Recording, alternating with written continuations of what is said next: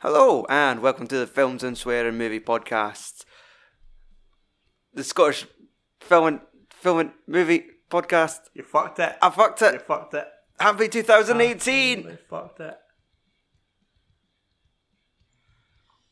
Aye. Well and truly fucked it. I'm your host, Stuart Sutherland. Joining me across the room is Magic Michael Christie. Aye. That's his name on Sundays. Magic Michael. Just like the John Travolta movie. Michael. Oh, that's how he plays the angel. Aye, just deeking about in a pair of overalls with wings. Aye.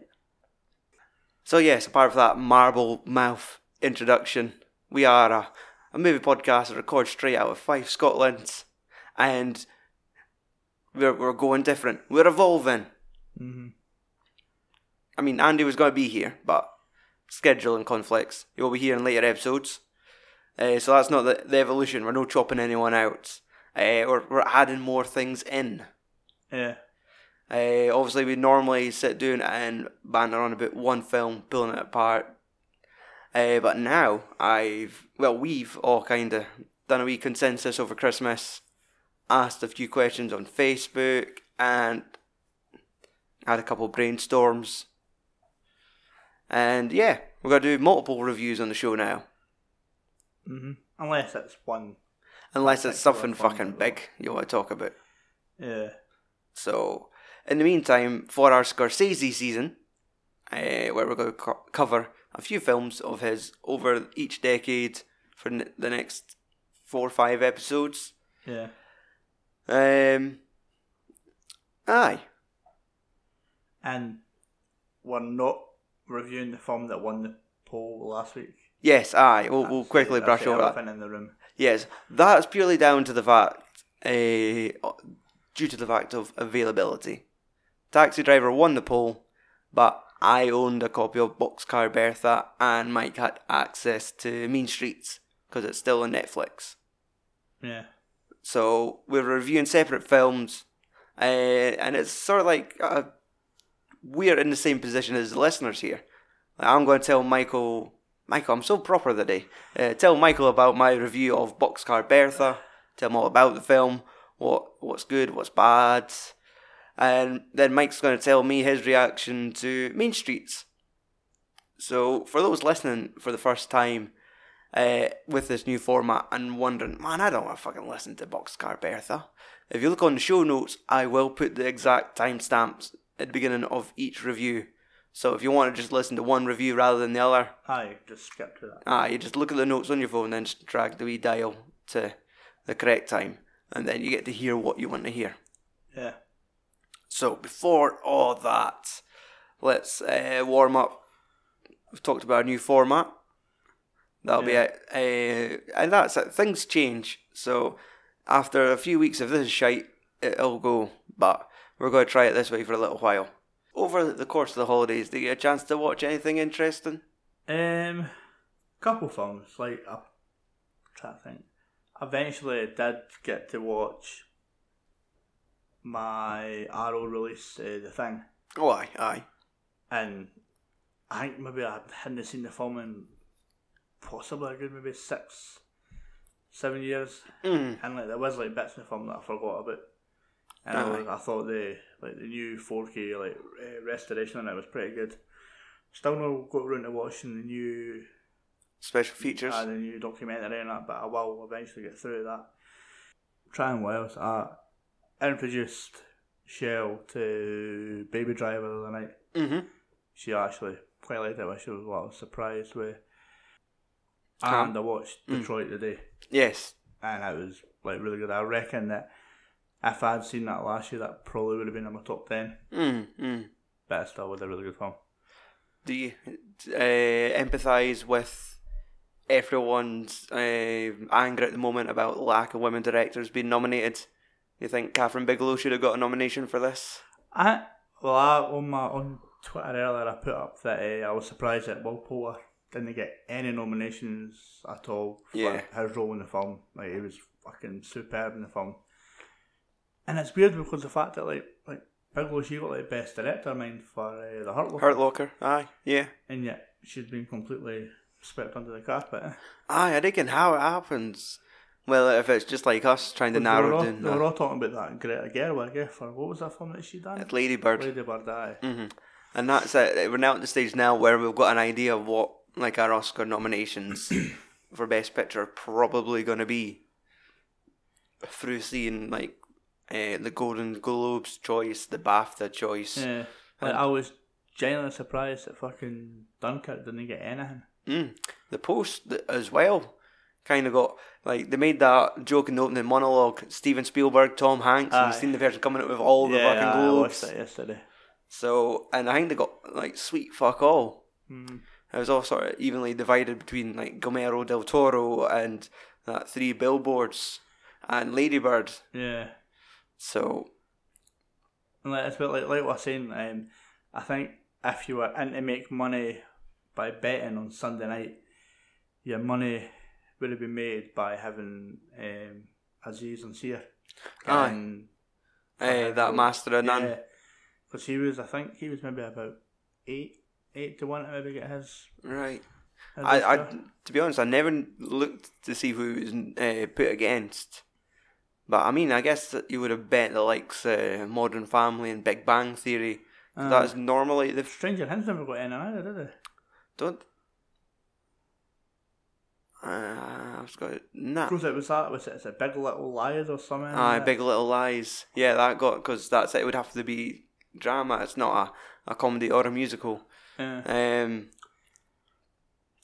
So I'm kind of glad that as well that Get Out didn't get it, because it just seems it would just appear silly that won Best Musical Comedy. Yeah. Aye, definitely the same with, like, because it didn't win any. Nah, no, got nothing. Yeah. So, and that's it. It just seems, I think it's just the Golden Globes and the weird way that they categorise, they decide to split into these two categories of fucking drama, comedy, musical, and there's no ground in between. Whereas BAFTA, it's like normal, then everything else, if it's British, Best British Film, Best British Writer, Best British Director, and then all the Yanks, all the Americans. And I reckon when that happens, BAFTA, is that no soon? I think that's after the Oscars, because I always thought the Oscars was last.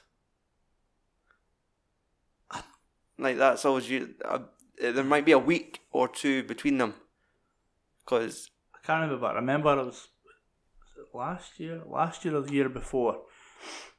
Me and Michelle were in Glasgow. It must have been for ICW or something, and we went past what's the name of the fucking fancy hotel that's along by like the Premier Inn on like Stockley Hall Street. It's not like the Marriott or nothing. I can't remember what it was, but it was like the BAFTA like fucking like after party place, because when we were walking past there was like people standing next to like the BAFTA like statue and all that. And that was I think it was maybe after those, but I can't remember if it is before or after. On their website, and funnily enough, it is not the first thing that comes up.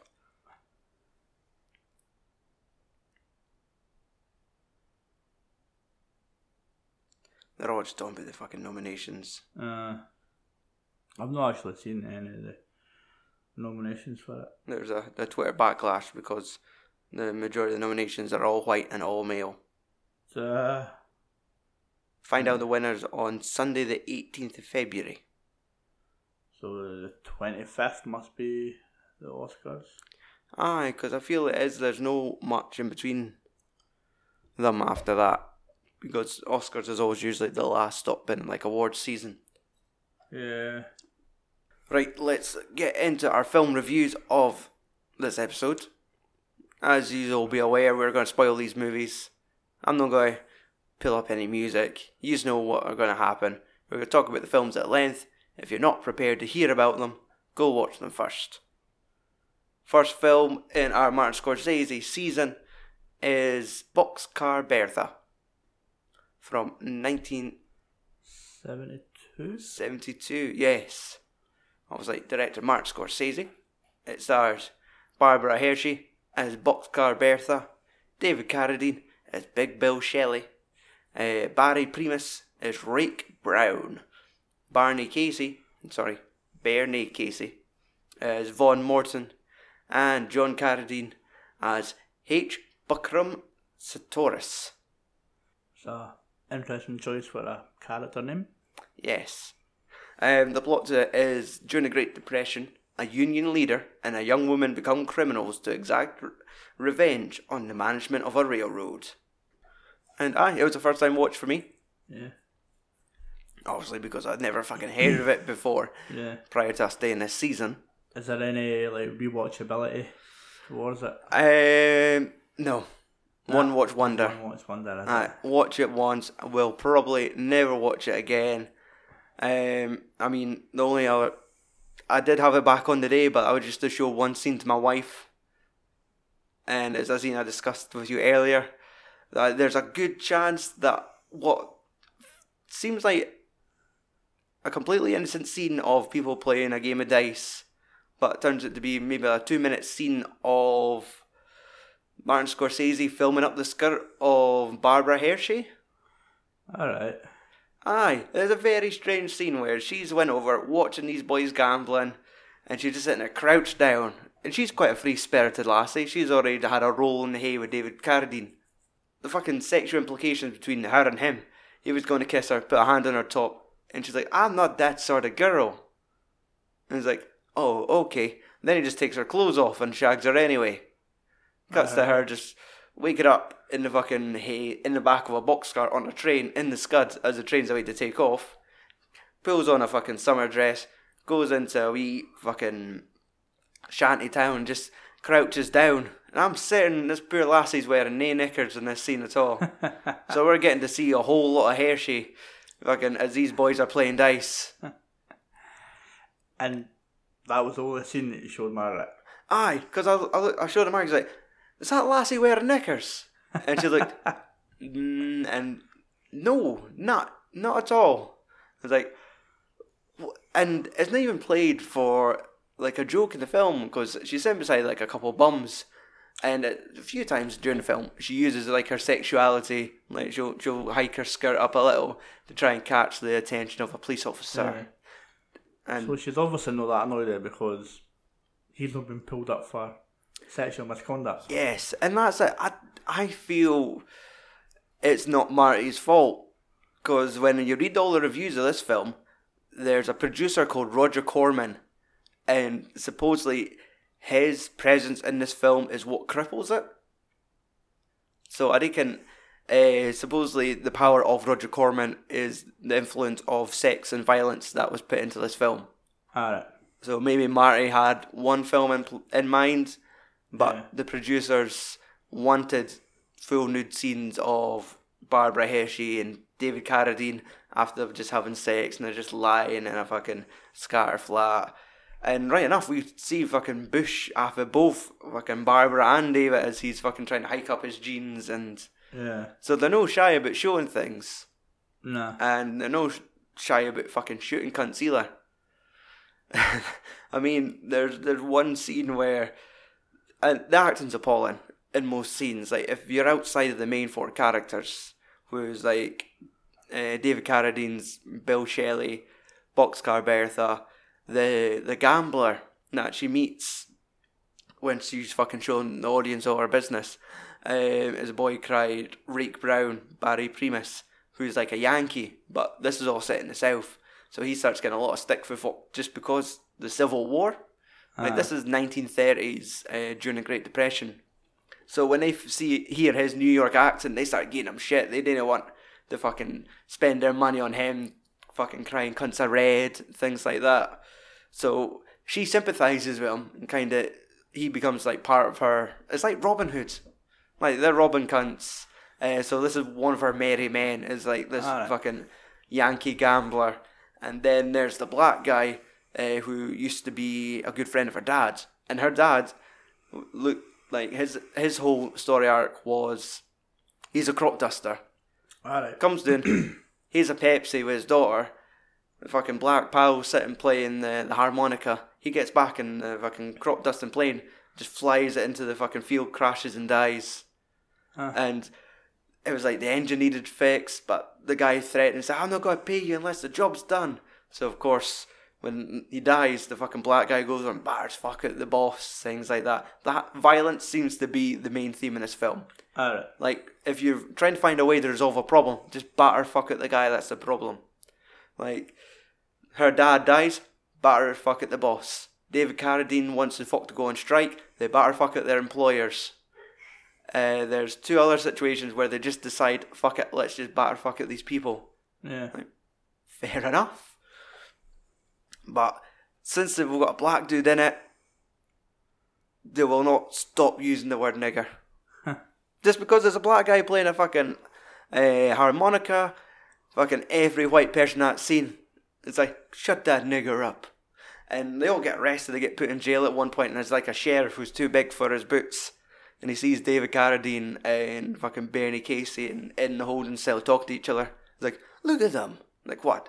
That white boy, he's talking to the fucking black guy like they're friends. Like, go teach that nigger lover a lesson. And it just comes over with like, it's like a wee leather club. And just starts fucking battering fucking David Carradine. I'm sure I've seen that in the trailer actually when I was watching it.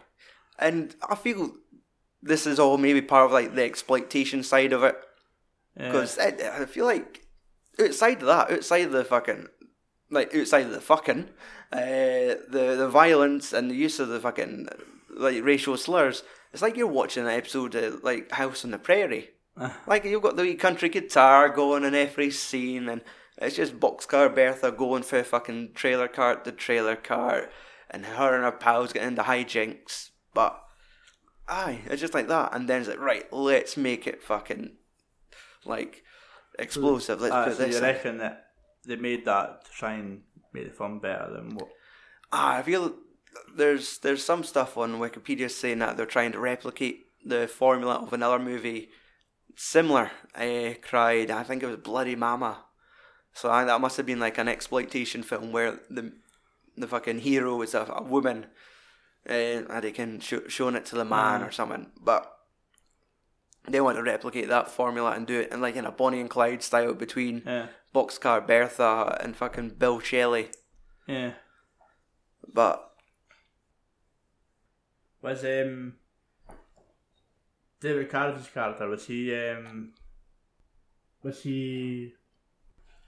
David Carradine's character actually had a wee bit more of a back, like there was a wee bit more detail written into his character that other than the rest of them. Like he had like this moral conflict going for him, because obviously he was like the in charge of the union. He was getting all the guys on strike. He would just want all the workers to get better paid. He was never really wanting to rob folk to get money to pay these people. And he doesn't like it when there's like a scene where he's come across the main character, that's Sartorius, the dude, his dad, the actor, and they're robbing him. They're robbing his train cart. They're going through taking all the jewels. No, it's not a train cart. They show up to his house, and there's like an old boy on the door. And you've got Boxcar Bertha all dressed up in a big gown. You've got the black guy as the driver. Then you've got David Carradine, and it's like the boy in the door's like, "Where's your invitation?"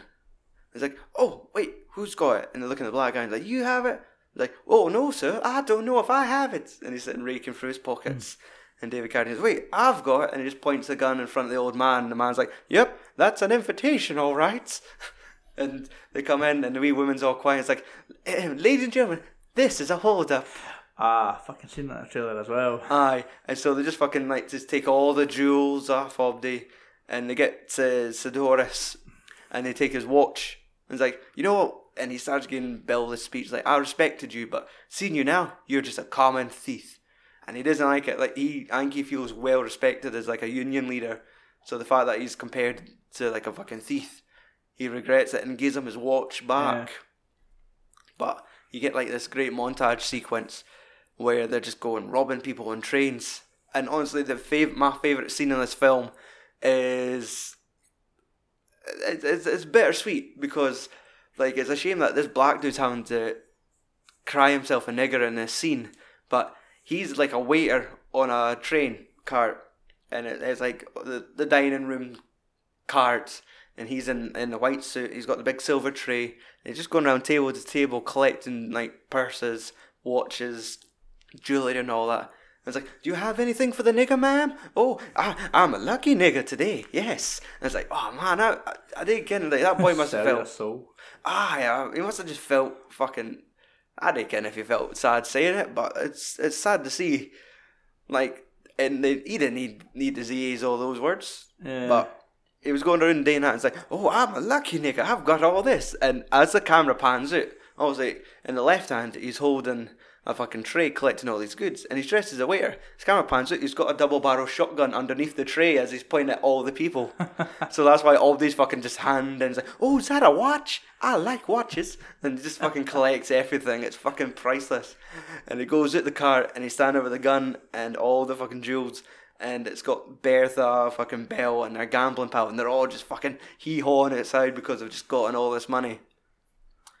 But the bad bits, I mean, it's a bit of a pervy watch. Like, because obviously, going by the trailer, obviously fucking David Carradine's miles older than what Barbara Hershey is. Aye, she was like mid-20s in this. And, I mean, she was casting it for a reason, because she was stunning. She just looked like you're a proper little country girl. Like big brown eyes, the long dark hair, big chest. And there's one scene where there's a fucking drunken gambler looking at her, like, I like a woman with a full figure. And she eventually just fucking shoots him. Just because he's just this pervy bastard that's just sweating as he looks at her. Yeah. And for some reason, she doesn't wear, like, as we've talked about, any underwear in this film at all. She's always just gone a bit in just like a big summer dress, and her fucking shoulders keep dropping down and things like that. Probably in that time, that's probably like in the norm sort of thing. And I think it's also just to make it a bit more like titillating. Because that's it. She's just running everywhere with her fucking tits bouncing around, and then David Carradine's fucking pulling them out when he wants to. And trivia note, they were a couple at the time. So, I reckon if it was either during production that this romance sprung, or they were already an item. But did she ever get him to... I do think she was one of his, like, 4 wives. I think I was having a look at his... Sorry, no. I was looking at the IMDb page for his dad, and he had 4 wives. Every time a marriage ended, like 2 months later, he married another woman. And that's why he's got, like, 5 kids. Aye. The boy didn't kind of want to quit. But aye, you could see why she was casting it, because she was a stunning woman, so they thought, right, folk will come and see it just for her. And I mean, she does steal it. She does have like, between her and David Carradine and the black dude, they do really well in this film. Yeah. So, and it's not a lot to think about. It's these guys robbing trains, and eventually it catches up with them. Aye. Which you imagine in most films. So is it like a massive like shoot at the end, or is it? Yes, aye, in some words. The ending is Bertha gets reunited with Big Bill Shelley, and that's mainly because he gets put in prison and she's left on her lonesome. So for a period of time she starts working in a whorehouse. And just it kind of gives you the... Even though, like, she doesn't age in this film at all, but David Carradine looks like he's an old man makeup by the end of it. But she just goes for, like, sort of the rags to riches, but that's because she's working in a fucking knocking shop now. And she walks past a bar and hears the sound of a harmonica playing, and she must think, I only know one guy that plays a harmonica. Right enough, it's her black pal sitting on a stool playing harmonica in the bar. And he's like, oh yeah, Bill just broke out of prison. Come, I'll show you. And if I can take him up, and of course there's old Bill sitting in this house writing things down. So they have like the tender embrace, a big kiss. They come outside, and that Saldoris, like the bad guy of the film, all his men are there waiting for them. And it's about 10 blokes, like 10 fucking rough guys, and they just sit and punch fuck out both of them. Like, just throw them down, just just sit and punch them in the face, kicking them in the stomachs. And the next shot cuts to them in the, I was going to say the dockyard, but no, it's like the train yards. And they're fucking crucifying, like, fucking David Carradine. Like Jesus, like, arms out, and they're using the big rail pins, like, for the train, like, the railway line, like, those big pins, and they're fucking nailing his wrists to the side of the boxcar. And it's fucking brutal. Like, he's just sitting screaming, passes out for the pain. She's hog-tied on the ground watching it happen. And they nail him. They look to her. And then fucking Big Vaughn, the black dude, the harmonica player, shows up with a shotgun and just fucking wastes everyone. And the camera work gets a wee bit funny here. Like, I reckon if the guys were on a trolley or something, but there's one shot where a dude gets shot with a shotgun, and when the impact hits him and the camera move in sync. So you're watching him fly across the fucking field and hit a wall. Other dudes get shot, and it's funny blood. It's bright red blood, like Big Boss. Like when somebody died, it looks like the blood will glow in the fucking dark. It's that bright. And it looks like it's like a really good student film, like with the squibs. Like the fire, there's maybe a little delay, but then the guy's chest explodes, and it's like those parts there. You think it shows like there's a sign of promise. Like this boy could be good. Like there are these wee twinkles of fucking violence and how it's all filmed. You can see like this is the Martin Scorsese side, I think. Yeah. So Big Vaughn just fucking kills every one of them, and then it's just. It's dead fucking sad because then the train takes off and Bill's just pinned to the fucking train like Jesus, and it takes off and Bertha's running after it, and it just ends. So that's, I would recommend you see the ending at least, or because it's 90 minutes. If it's on and you're curious, watch it. Then go out your way. Like I think that it's like a £9 DVD on Amazon. Didn't he? £9. £9. Rare, like. Must be. I mean, I bought that fucking Martin Scorsese box set for like £3.50, and that's in it. So, but I think that's purely because it's a whole handful of his lesser known films. But, that's me. Did you get any like box office or yes? Do you want a trivia note? Interesting trivia. After he finished this film, Martin Scorsese screened it for John Cassavetes, a 3-time Oscar nominee. He was a star in Dirty Dozen. Cassavetes, after seeing it, hugged Scorsese and said, "Marty, you just spent a whole year of your life making a piece of shit.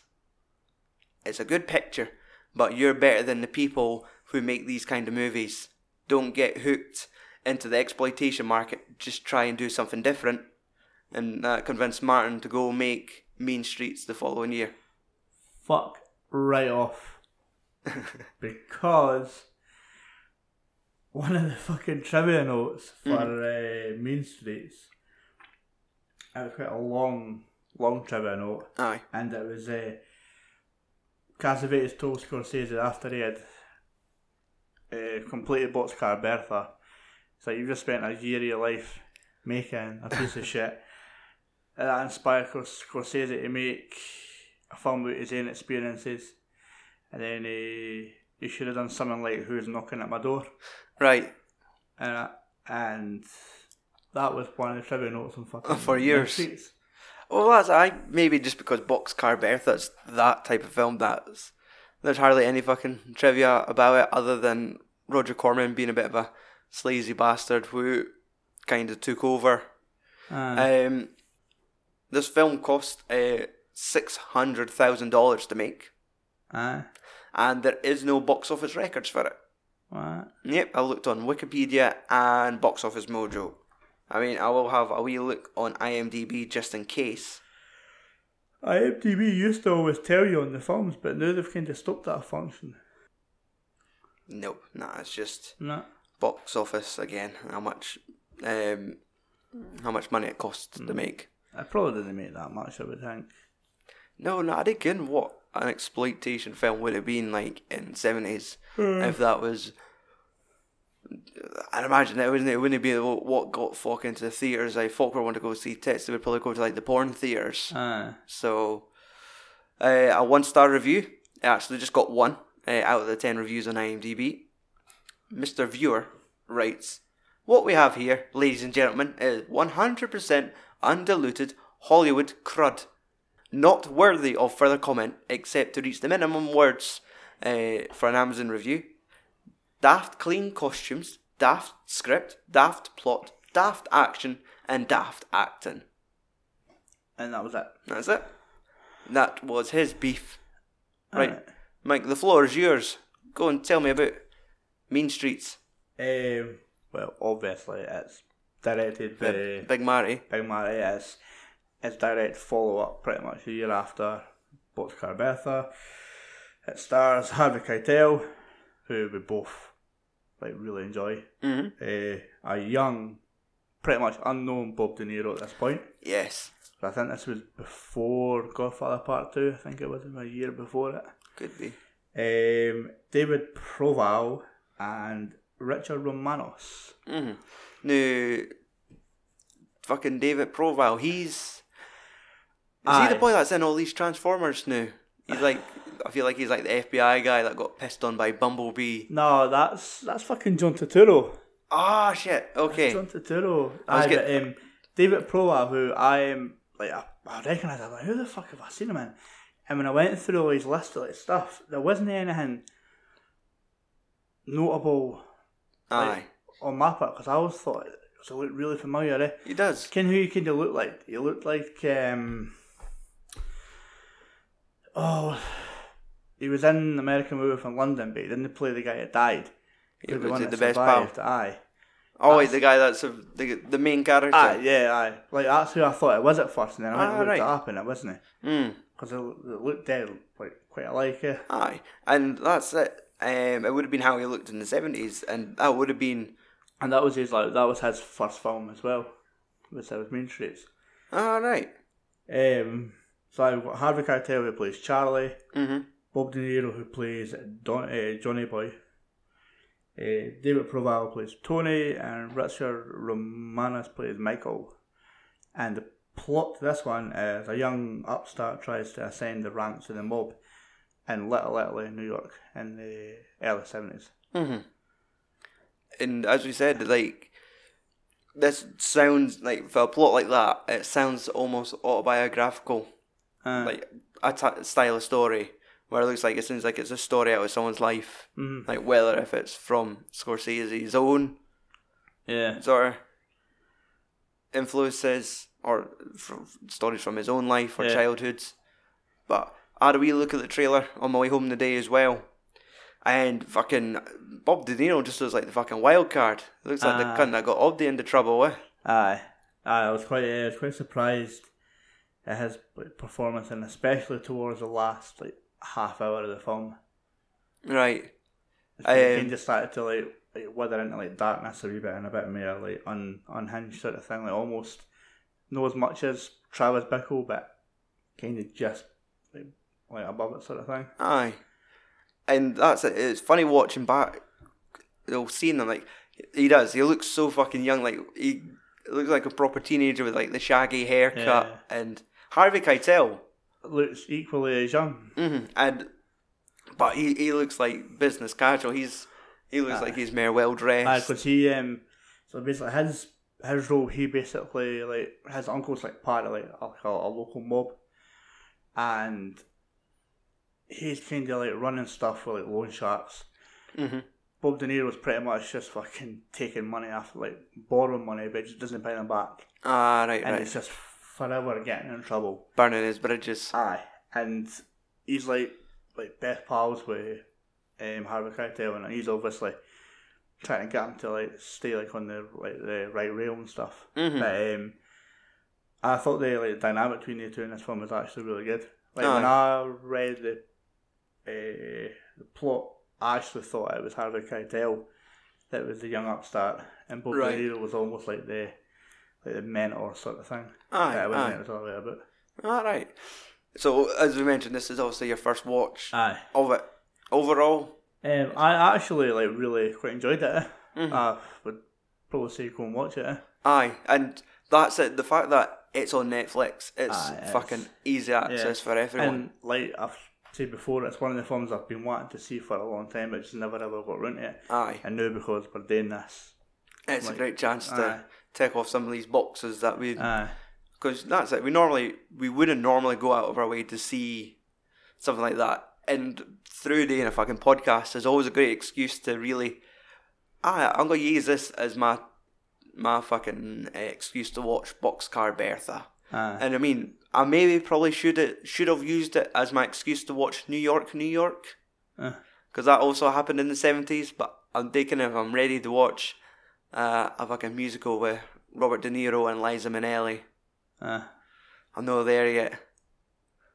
But tell me some of the things you liked about Main Streets. Well, like obviously, you get the first scene in the film where it's Harvey Keitel and he's obviously like very church oriented. He's got like the cross in his like bedroom and that, and you see him at church, he's praying and stuff, going into like confession. And then like the first scene you get Bob De Niro maybe 10 minutes in, and it's him just coming out like a wee alleyway, and he's like walking past a wee mailbox, and he fiddles about it, and then runs up the street, and the fucking mailbox just blows up.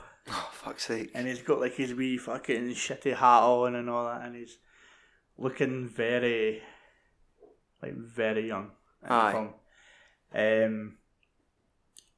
And Michael, the guy, he's the one that's like owed money from Bob De Niro like the most. Okay. And he's the one that's wanting the payments. Aye. Bob De Niro's not paying him, but he's telling Harvey Keitel that he is paying him. And it's just like the animosity between the two is just getting a bit too, like towards like the last like half of the film, like they're almost like kind of like despising each other. Oh, aye. It's early 70s as well, so like there's like a nightclub and stuff. Bob De Niro shows up to a nightclub with two birds, right? Jacket on, hat. Takes his jacket off and he's wearing fucking boxers in a nightclub, and he tells the last it's like the cloakroom assistant. He's like, "Oh, it's like, can we like look after these?" Aye. So he's quite. Is his character under the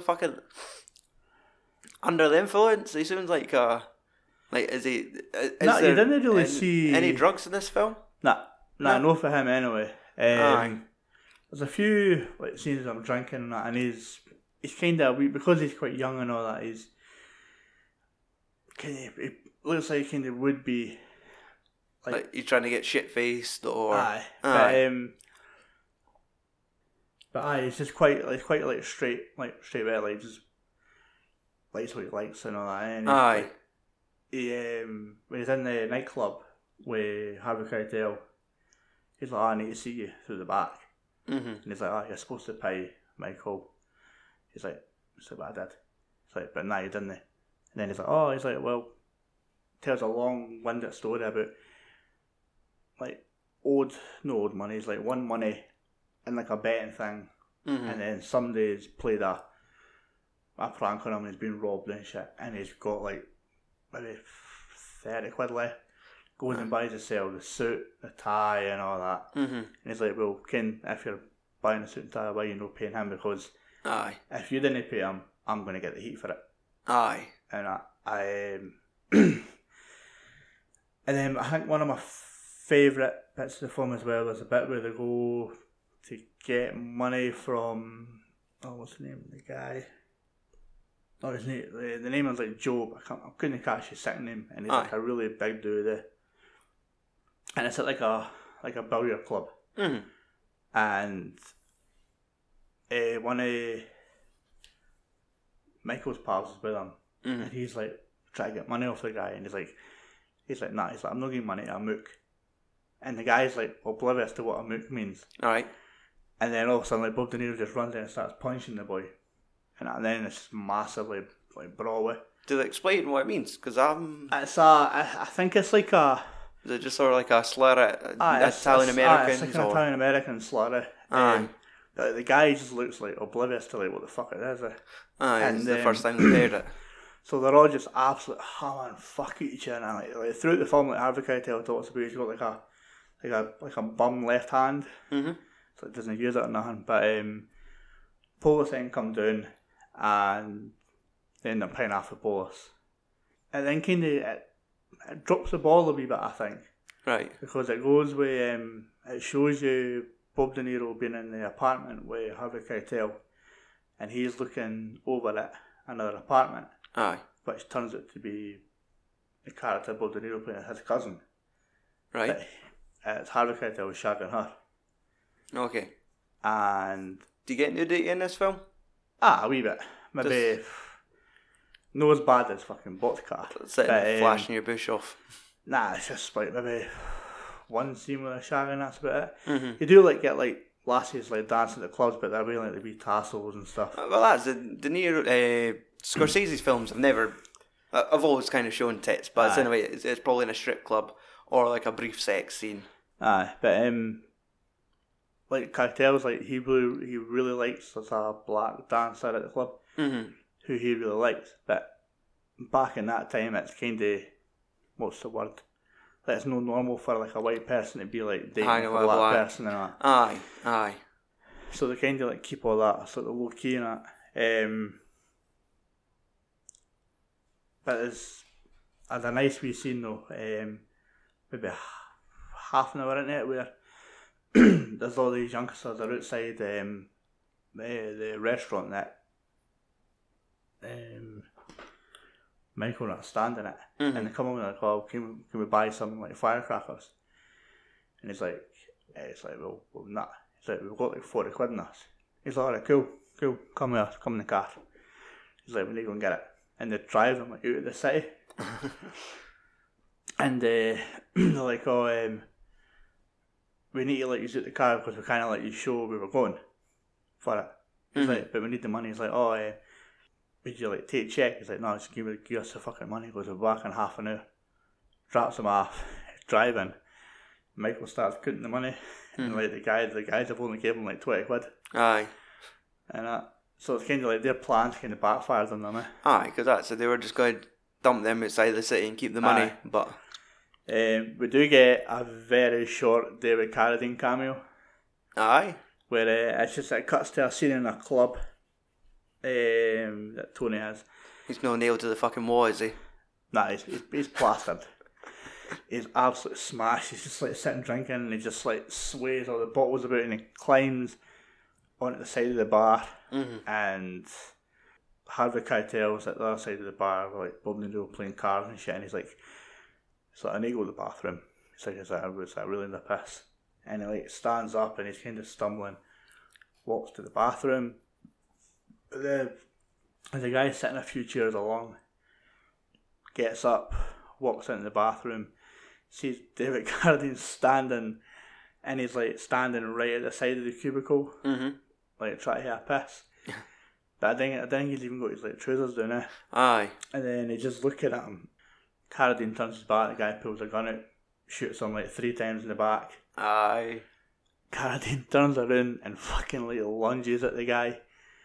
And like even though he's absolutely smashed, he's been shot 3 times. He's like the fucking Terminator. Aye, he's like, got the fucking strength all of a He's sudden. fucking like holding the guy and he pushes him into the bar. And he gets shot maybe 2 or 3 times more as he's still like strangling the guy. Fuck's sake.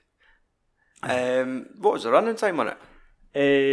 1 hour and 50, I think. That's not too bad. Because that's it. As we're going to go, his films are going to get longer. Yeah. As we get into the decades. But I mean, it was a like heavily. It was probably one of his first. In fact, it will be his first gangster type film. Aye, where he's probably finding his style. It had a wee bit of like exploitation sort of thing with it. Yeah. Like some of the violence was like that, like bright red. The blood. Aye. Well, that's it. And it also comes into it was that time of the 70s as well. So you decided that's what you had to do. Or like that's what effects were made available. Yeah. And I mean, you'll tell us about the budget soon, but you reckon how much money he was working with? Yeah. You got any other bullet points? Let me let me see. Harvey Keitel's character doesn't want Michael or like the mob finding out that he's involved with Bob De Niro or his cousin and that. Mm-hmm. Keitel's got a chance to get in like a restaurant that his uncle's going to be running or something, but it feels that if they find out that he's involved with Bob De Niro, it's going to like fuck everything up. Mm-hmm. So obviously, when De Niro starts kind of like derailing a bit, he finds them and he kind of just like almost like severs all the ties and that, and starts like being like an absolute dick, saying he's going to go and tell like his uncle and all that. Mm-hmm. And the two of them just basically start like knocking 7 bells at each other. Aye. And De Niro's character's cousin, she suffers from epilepsy in the film. Mm-hmm. So like as they're like brawling, she starts taking like an epileptic fit. Fuck's sake. So then he obviously has to run away while he's like helping her and stuff. Aye. So it's more fucking Harvey Keitel's your lead in this film rather than De Niro. Aye. Yeah. Because I think it's just synonymous that you think Martin Scorsese films, you just think De Niro's the main cat in it. Yeah. So it'll be funny to see him being sort of like your fucking like a fresh face in a film, because well, fucking De Niro's effort is a famous household name. Yeah. Like it's weird to see. It's weird to think of him as the fucking. I think where I'm going. Just to see him as a fucking fresh face actor in a film, looking fucking green. Yeah. Like, does he show promise? Like does he look like? Is he talented enough then, or does he look? I think he is. Like, obviously, because we know that a lot of his film, like films like Cape Fear, where he's fucking like really, like really chilling and that. Like he kind of shows like a wee bit of that towards like the end of the film, especially the intensity. And then obviously he shows that later on when he does like Taxi Driver and all that. But back in the days, you probably would have thought he would have been like pretty good. Aye. So, in amongst it, who steals is a hard one between Harvey and Bobby De Niro. Because I see it. It's equal. I think it's maybe equal. Like, I mean, obviously, you would think Bob De Niro kind of steals it because he's a bit more like unhinged towards the end. Aye. Because like I've seen the film where he's sitting on like a roof, like trying to shoot fucking like the Empire State Building and all that, and then he like sets like firecrackers off at a fucking roof and all that. So he's. So he comes across as the more interesting character. Aye. Like he's just a fucking mad cunt. Aye. And then obviously it comes to like the ending and all that, where that's where he has to go and meet up with Michael to pay him. And he decides to only give Michael like a $10 bill, but then doesn't want it. And then decides to set fire it in front of him, and then there's like a lot of animosity between the two of them. Aye. Then Bob De Niro pulls a gun and threatens him, walks away. Keitel then decides to leave by orders of Keitel's uncle and that. If things didn't work out, then you've got to like take him away somewhere and hide him for like 6 months till everything kind of like cools down. Aye. So then he's going to be taking Bob De Niro somewhere, so then the love interest jumps in the car with him and they're driving away and stuff, and then his car just happens to fucking pull out anywhere, and then it's Michael that's fucking driving it, and there's a guy in the back of the car with a gun who at first I thought was Scorsese, but when I checked it wasn't he. Decides to shoot De Niro in the neck when they're driving. I vaguely minded that a bit now. And then it's just it's kind of just like spiral into like fucking chaos, aren't they? They drive at like a water hydrant, and like all you see is like, at first I thought it was like Harvey Keitel, but it's the last in the car, her arms like fucking like hanging like through the window shield and that. Aye. And like Bob De Niro's like walking up the alleyway, like holding his neck, Mm-hmm. and then the police kind of like just stop at him. Aye. And then that's when it kind of That your ending, really. Aye. Comes to that one. Yeah, because it just shows you Bob De Niro. Nah, doesn't it? It shows you Harvey Keitel and the love interest getting put into a ambulance Aye. and driving away. Then that's pretty much. Mm-hmm. So it was love interest still that black chick? No, it was De Niro's cousin. Ah, right. Across the The apartment, one across. that had the like, epilepsy and it. Aye, okay. So, I don't think if we mentioned it, rewatchability. Aye, I'd probably watch it again. Like. It would be because I think we've got this on a scale of 3. Obviously, one hit wonder. If it was on the telly, I'd probably watch it, or I would watch it right after this. Would you say if it was on the telly, maybe? Aye, I'd probably maybe like if we were going to like talk about it as like a group sort of thing, I'd probably watch that again. Aye. Alright. Because that's it, I feel I might, if I've got the opportunity of like 2 hours this week, I might get a wee watch. Aye. Because that's it. I mean, it's no, it's kind of like an easy watch as well. It kind of like hooks you in a wee bit. That's no overly complicated either. Nah. For the sins it. Alright, man. I guess it's time for you to treat us with some trivia. The scene where, or the scene in the film where De Niro's like running, it's after he's shooting the like Empire State Building. Him and Harvey Keitel are running like over rooftops, and like the film kind of takes place like during this like feast thing. It's like something like Italian, like I'm trying to think what's the word, like a festival sort of thing, something like that, and him jumping out of the rooftops, he does that a year later in The Godfather Part 2 when he plays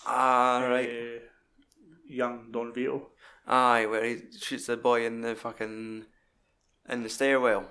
Aye, and he's like running all the rooftops. Aye. Aye, that's like generally that same sort of, I think what the fuck, it's not a festival, it's like a a celebration. Aye. Like a local holiday. Aye. Type of thing.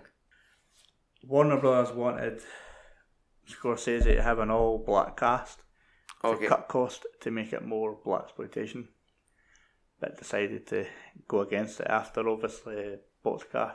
Aye, and that's it. That's it. He had his vision, obviously. So I guess it's a fucking strange choice for the studio one, just to turn into a fucking blaxploitation. Some of the cast from Boxcar Bertha were in the film as well. Right. I'm just trying to think. The only person let's see, what's the actual cast list again? Also, there was David Carradine. Yep. You had Barry Primus, Bernie Casey. And is there a dude called Victor Argo, maybe? Yeah, Victor Argo was there. He was one of the henchmen in Boxcar Bertha. Robert Carradine was in it as well. Robert, that might have been maybe one of the brothers. In fact, I think Robert Carradine might have been the boy that shot David Carradine. Right. His character name in it is Boy with Gun. Aye. So I'm thinking. Right. What other? You had Barry Primus, and then the black dude Bernie Casey. Nah, I can't say anybody else there. Nah. The scene where Teresa's having a epileptic like seizure, an old woman comes running over, and she happens to be Martin Scorsese's mum. Right. In it. Aye. Scorsese has 2 uncredited cameos in it. Okay. Plays a character called Jimmy Shorts. Right. Can't really remember where about in the film he was, but there's a scene where there's like somebody narrating who at first, going back actually thinking about it, but at first you think it's Harvey Keitel like narrating whatever he's doing. Aye. But it turns out it's like Scorsese's style. Right. And I think that's it. And then obviously there was that one I told you at the start. No, yeah. The same trivia that. With Cassavetes or whatever his name is. Mm-hmm. Budget and box office. Budget was 500,000. Alright. So it's fucking cheaper to make than Boxcar. Ah, that's interesting. Maybe just because he took a cut because he wanted to do it his way. Yeah. And box office, how much do you think it made? 1 million? It made 3 million. Alright, that's good. So that's what, 6 times? Exactly. But that's so if that's only the US market. I couldn't find like foreign market. Oh, well, I couldn't imagine it making too much overseas. Well, that's it. At least domestically, it's fucking made a big amount of money back. So that's always a bonus. At least would have given them some leeway for future films, I'd imagine. Yeah. I guess I couldn't find. In fact, I didn't even do any 1-star reviews, but I'll quickly just double check Amazon in case there is any. Mm-hmm. So, any final words? Any final thoughts on Mean Streets? No, like I say, I was quite enjoyed it today when I was watching it. Right. Cool. Fair enough. I guess it's time to wrap up the show. Mm-hmm. That's it. Next time on the Films and Swearing Movie Podcast, we will be taking a step into the 80s with Martin Scorsese. I guess it's time to decide what films we're going to do. Yeah. What do you think? I'll let you do King of Comedy. Okay. You said you had quite a soft spot for that. I've not watched that in what feels like 10 years. So I mean, I watched it last year, but I'll happily listen to you yap on about it. And that's it. At least you'll kind of half of what I'm talking about as well. Aye. So we'll get a conversation going out of that. Have you decided what you want to talk about? I'll take After Hours just because it's one of the ones I've still not seen yet. Aye, that's cool. And I want to see what it's like. You could tell me what it's like. Mm. I was going to start dishing out, obviously the last few bullet points is just plugging the website, plugging all the social media, things like that. I was going to dish that out between us. Alright. But I probably should have prepped you on that first, rather than just telling you now. So we'll sort that out next time. But more or less, we'll go a bullet point each. Would be for our website, filmsandswearing.com. From there, you can get access to our shopping link on Amazon. Yeah. Do your shopping through Amazon via filmsandswearing.com. We get a small kickback. It doesn't cost you any extra. So if you want to catch up with one of your Martin Scorsese films, jump ahead, get your After Hours and King of Comedy. Go to Films and Swearing first, then click on our Amazon link and do your shopping. That's a quick way to support us. Yeah. If you want to support us another way, you could join us on Patreon. That's patreon.com/FAS podcast. And from pledging as small as $1 a month, you get full access to our online archive of podcasts, extended podcasts, which I think at the moment is over 16 hours of additional audio. And we have RSS feeds, so you can have that downloaded straight to your phone. There's no pissing about drag and dropping MP3s. It'll just go work with any podcast app you have. You can now reach us on Facebook, Twitter and Instagram, all on the username FAS Podcast. So one username, you could find us on all of those major social networking platforms. And I think that's us. Pretty much. No. To end it, I would just go with it, like obviously the standard fuck off and tune in next week. We never decided whether you want to sign off. Yeah, because I was going to get you. Because we're kind of like doing like a film, it's just kind of harder to plug it. Aye. I was thinking more like the sign off when like, and if we learn one thing today, Mike, type of thing. A part of me was like, I was going to buy a fucking joke book and let you tell us a naff joke at the end of each episode so we could go out on a laugh, because I think our Christmas episode we ended on like all the fucking sexual abuse in Hollywood, and I was just like, aye Mike, it's a sad world out there. Fuck off and tune in next year. And it's like shit, that's such a fucking Debbie Downer of an ending. We need to end on a laugh. So Mike, go and tell me something funny. Martin Scorsese likes Barbara Hershey's bush. I'm laughing. You got me. I'm laughing. Okay. Aye. Fuck off and tune in next week.